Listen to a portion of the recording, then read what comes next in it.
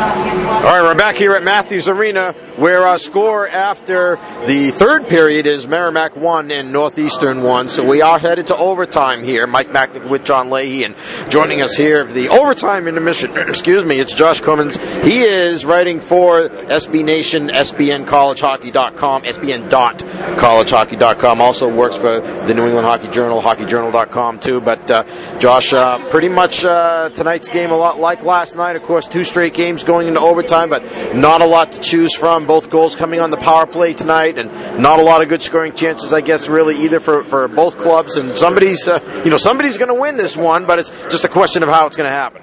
Yeah, it's been certainly a pretty even game so far. Northeastern got off to a really good start in that first period, and Merrimack has kind of closed the gap a little bit, and now we're heading to overtime again. Looking at what Northeastern was able to do down the stretch, of course, they played well in the Bean Pot, lost 4-3 in overtime to BU, scored 6 goals on the Friday after that against BU, ended up winning 6-5, scored some goals up at Maine as well. You surprised that they have been held to as few as they have this weekend, the 2 last night and the 1 tonight?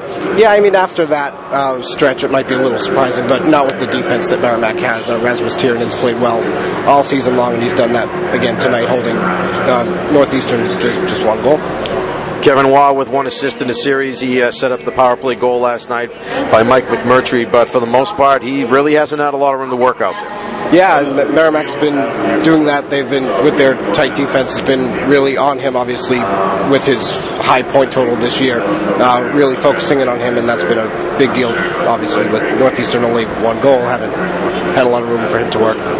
Brett Seney out of the lineup too for Merrimack is another thing we're keeping an eye on. I kind of have this feeling that maybe, we saw him yesterday. He seemed to be walking okay, seemed to be all right, but said he was day to day. They said he was day to day. He didn't play last night. The lineup came out today. He wasn't in the lineup, but they were ahead in the series 1-0. I had this feeling if they got down to where they needed to win, they're down. The series, the season is on the line. They have to win this game, whether it's tonight or tomorrow. That then you would see him in there. So they had, I guess, the luxury of being able to give him some more rest. And hey, if they win the game tonight, then they get to give him a whole another week off before they go to either BU or Providence next week. So, but I guess let's say that Northeastern wins this game. It forces a game 3 tomorrow night. Think we might see Seney in the lineup for Merrimack tomorrow. I mean, I'm sure Mark Denny would love to see him in the lineup tomorrow.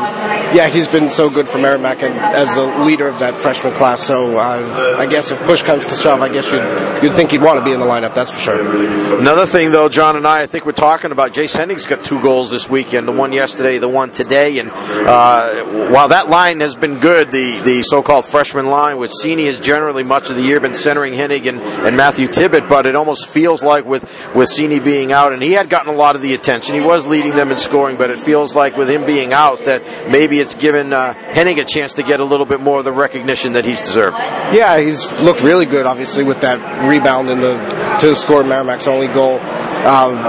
That's really, in these playoff games, you have to take advantage of the opportunities that the other team is given, and Clay Witt left a big rebound, and he was there to bang it home. All right, let's take a look around the league. I want to get your thoughts on the other playoff series as well. First of all, the big one last night, the 5 overtime game. UMass wins at Notre Dame in 5 overtimes, 4-3. First of all, did you stay up to watch or listen to all of it? And your thoughts on that series at this point with UMass up 1-0? No, I did not quite make it through the whole thing. But yeah, it'll be interesting to see how the teams come out after all of that play last night, almost playing the entire series in one night as it turned out. But yeah, it'll be certainly interesting to see. I know I just saw Cal Peterson is starting at Notre Dame goal again, so that'll be certainly interesting. Yeah, I guess you got to go with the guy. He sets the record. He stops 87. I guess you figure that you got to come back with him. But up in Durham, UNH beats UConn last night. They lead in that series 1-0 and seem to be pretty much in hand with it. UConn's had a great year, but it's going to be tough for them to win back-to-back up in Durham, I think.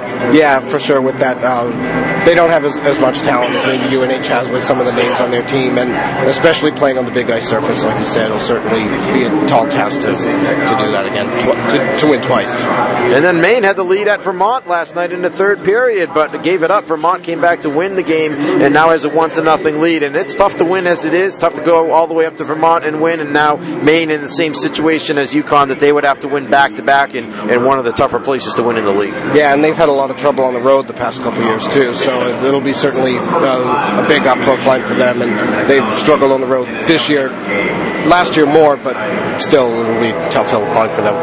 Well, let's say, on the chance that Merrimack ends up winning this one and takes the series, and they'll go to either BU or Providence next week, I want to get your thoughts maybe on how they'd match up with either of those teams and what they would need to do to have a chance. Yeah, so Providence, obviously, John Gillies is really the story there. He's unbelievable goaltender, and that'll be interesting with would be interesting with Tiernan and Gillies as two big goaltenders in the league, and BU, obviously everyone's talking about Eichel this year, and Evan Rodriguez has put up a lot of points right behind him, coming up to join his line. So it's been true for anybody that put in that line, right? It's true. Yeah, I mean, not to put those guys down because they're good players, but he takes them to another level. Right. I mean, he started the year down, and Adi Oxenden was playing on that line, but he's come up and he's really taken right off with them, like you said. Does Merrimack have a chance then against Eichel and BU? I mean, they did shut him off, keep him off the scoreboard in the 1-1 tie that was in North Andover, but they won't be playing in North Andover. They'll be playing at BU. Yeah, it would definitely be tough, like you said, with the road teams in this hockey's playoff. It would certainly be tough, but they fared well here, so you never know, I guess. All right, overtime coming up, Josh. What do you like here? Northeastern and Merrimack in overtime. Give me an overtime goal scorer, a winner for each team. What is it, the Butchergrass Challenge, I think they call it? Who do you like? I mean, I'm not the prediction guy. Let's put you on the spot. I apologize. Sure, no problem. I mean, Kevin Waugh's been absent, but I guess that's where he wants to be, is kind of quiet. So I guess that's Northeastern people would definitely go with him as maybe the guy to strike one quickly. So that's who I give it to on that side. And I don't know, with Merrimack last night, it was an unlikely hero, so you could see that again? Yeah, I was going to say Singleton last night. I'm going to go with Jardine tonight. So someone's going to win, so that's for sure. All right, Josh, thanks a lot. We appreciate your time.